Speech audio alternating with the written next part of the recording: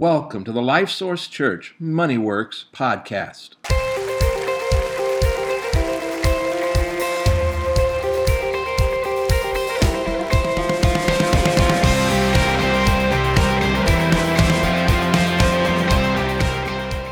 If you're a regular subscriber to our SoundCloud or iTunes podcast, go ahead and check us out on our website. You can look under the media option and find the video, where we will be posting these video podcasts as well. You can also be sure to check out our YouTube account where you can subscribe. And if you do that, you'll get an email every time we upload a new video. It says, hey, did you forget to check out their most recent video? So if you'd like to stay in touch, be sure to do those things.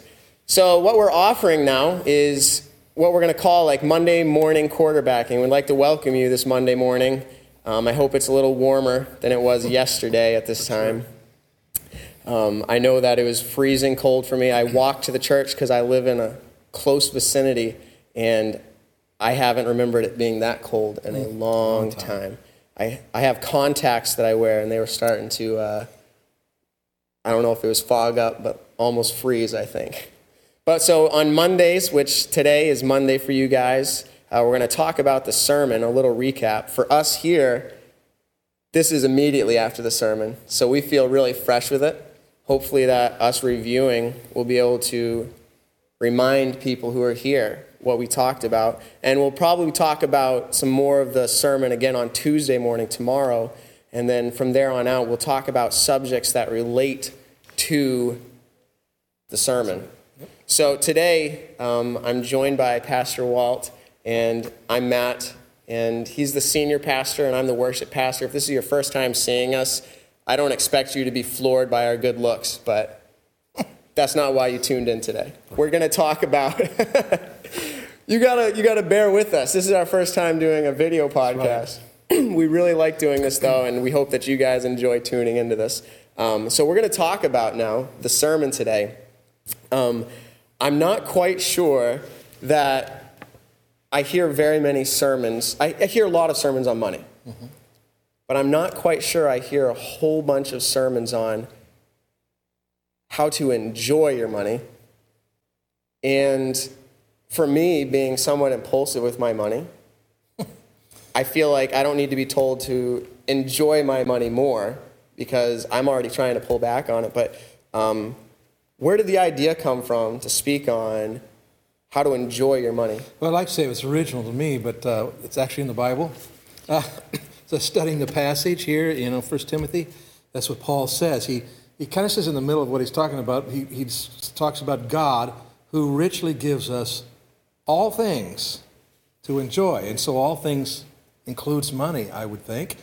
And this idea of, you're impulsive and enjoying it, I think the reality is that we do enjoy our money, but when we aren't using our money the way God intends, we don't understand what we're missing.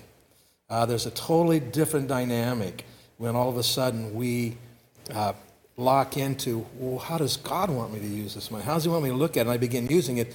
The level of enjoyment goes up. It's deeper. It's more fulfilling, and not only that, it has eternal consequences. So, and I think that this idea, as I thought about it, enjoying what God has given us really kind of fits into the whole scheme of stewardship, because in 2 Corinthians we're told that God loves a cheerful giver, right? And so this whole idea of joy coming from doing what God wants us to do, and so that's really where the idea came from. I always appreciated, I think I heard, whether it was growing up or at school, they talked about, I think it's the Greek word, which is always fun to talk about, for giving. To give hilariously? Yes, it comes from the Greek word hilaros, which is related to our word hilarious. But it isn't really telling us to give hilariously, but it is that idea of giving cheerfully, joyfully, and so that fits in with enjoying all of our money, including what we give away.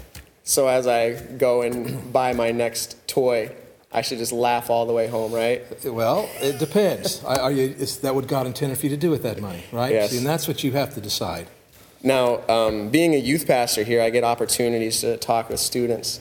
And one of the things that's come up even in the recent past is about our money and how to use it. We all have different amounts of money. And I'm thinking to myself, and I'm sure I'm wondering how many people online listening today have had these similar questions, or maybe I'm the only one who thinks this, Steve, but I'd like to not think that. But is me buying a coffee or a soda every day, you start adding up, and sometimes I did that once, and I think I was spending, forgive me everybody, a lot of money on drinking Right. My favorite beverages every month. And I feel like, that is something I enjoy. But how do you make sure that that enjoyment level doesn't cross over into the idea of loving it? Like, is that where the balance has to break? Like, as in you're like, you want to enjoy it, but you also said today, never love it. Right. Is that where we're talking about? Yeah, and it's like there's no rule, right? You can't set a dollar amount or a percentage that, you can't spend on stuff like that. But the idea of loving money, we said that what you love is what you'll live for. And if you're living for something, you've now put that in the place of God. And so, what you're talking about with the teens and yourself is you need to be pursuing this ongoing relationship with God in His Word, with His people, all the things we talk about all the time, because that's going to produce a sensitivity to you in your spirit. And there might be times in your life where doing that is no problem, but there might be times in your life when all of a sudden God puts a burden on your heart and says, instead of spending all your money there, why don't you do this with it, whether it's give it away or invest it somewhere or save it, whatever. So I think you just have to really be honest with yourself before God. God already knows. You need to be honest with yourself about it. I think that's the answer. I totally agree with that because we need to be able to enjoy what God has created for us, and sometimes that takes money, but we also need to not love it. And I feel like the balance of that is when I try to answer people, maybe when you try to answer people, it's to tell them, you got to be honest with yourself and God. You have to be honest. Is this something that God has led you to do? Mm-hmm. And someone can even ask the question, and this turns into, again, maybe a deeper question, but should I buy that soda today or that coffee, which is more normal for everybody? Sure. Well, I think the really key comes down, and we didn't talk about it a lot today, but it's about loving God. Right. Really loving God, setting our heart on God, then we live for God. And then when we're doing that, and then we start to, okay, here's what my money's for, and here's what I'm doing with it, and we're faithful to do what we think God wants to do with it, well, then we have some freedom in certain areas, and we're free to enjoy some of those things. But it's always, staying close enough to God that He could say, hey, let's do something different with it, and that you get that. Yeah. But again, even in that moment, right, being honest. This is what you're saying, you even before you buy that coffee. And you talked about this in your sermon today, is, God, thank you for providing me to be able to get this coffee. Right. And one of the trends today, I think, is, and I talked to somebody who works at Dunkin' Donuts, they see it pretty regularly. Someone buys the coffee for the person behind them. And I think, especially, I think there was some push for a campaign recently to hand maybe a track or a Christian, maybe if you were able to create your own testimony, that might be a neat idea. Sure. To say, I'm paying for the coffee behind me, could you pass this to them? And I've heard of coffee places doing that. Cool. So that would be a neat way as well to demonstrate that. But again, you have to be honest, because you can't just use that now. I'm going to pay for the person behind me so that I feel better about what I'm doing. Yep. It's honesty. So something you said from your sermon today, and I have it written down here. I'm not that good to be able to memorize it. But money works when you view it and use it the way God intends. Then you said, if you want to enjoy all of your money the way God intends, you need to use all your money the way God intends. Use the word intends a lot there, and I want to make sure that we understand what you mean when you say the way God intends. Right. How does God intend for us to use our money? All right, well, so this is, once again, as a Christian, you have to go to the Word of God and let the Word of God be the guide, the standard, the rule book sometimes for everything that you do, and that includes your money. And so as we go through the Word of God, we find that there's really like 4 things that we're supposed to do with our money. And we don't have time to go into all the scripture here today. We'll probably hit on these in one of the sermons. But the first one is to give. That's one of the things we do. In fact, the Bible tells us to give first so that we keep our priorities in order. Second thing it talks about is we have to save. There is an essence of saying, God has provided this for me to meet needs that are coming up. Then there's investing.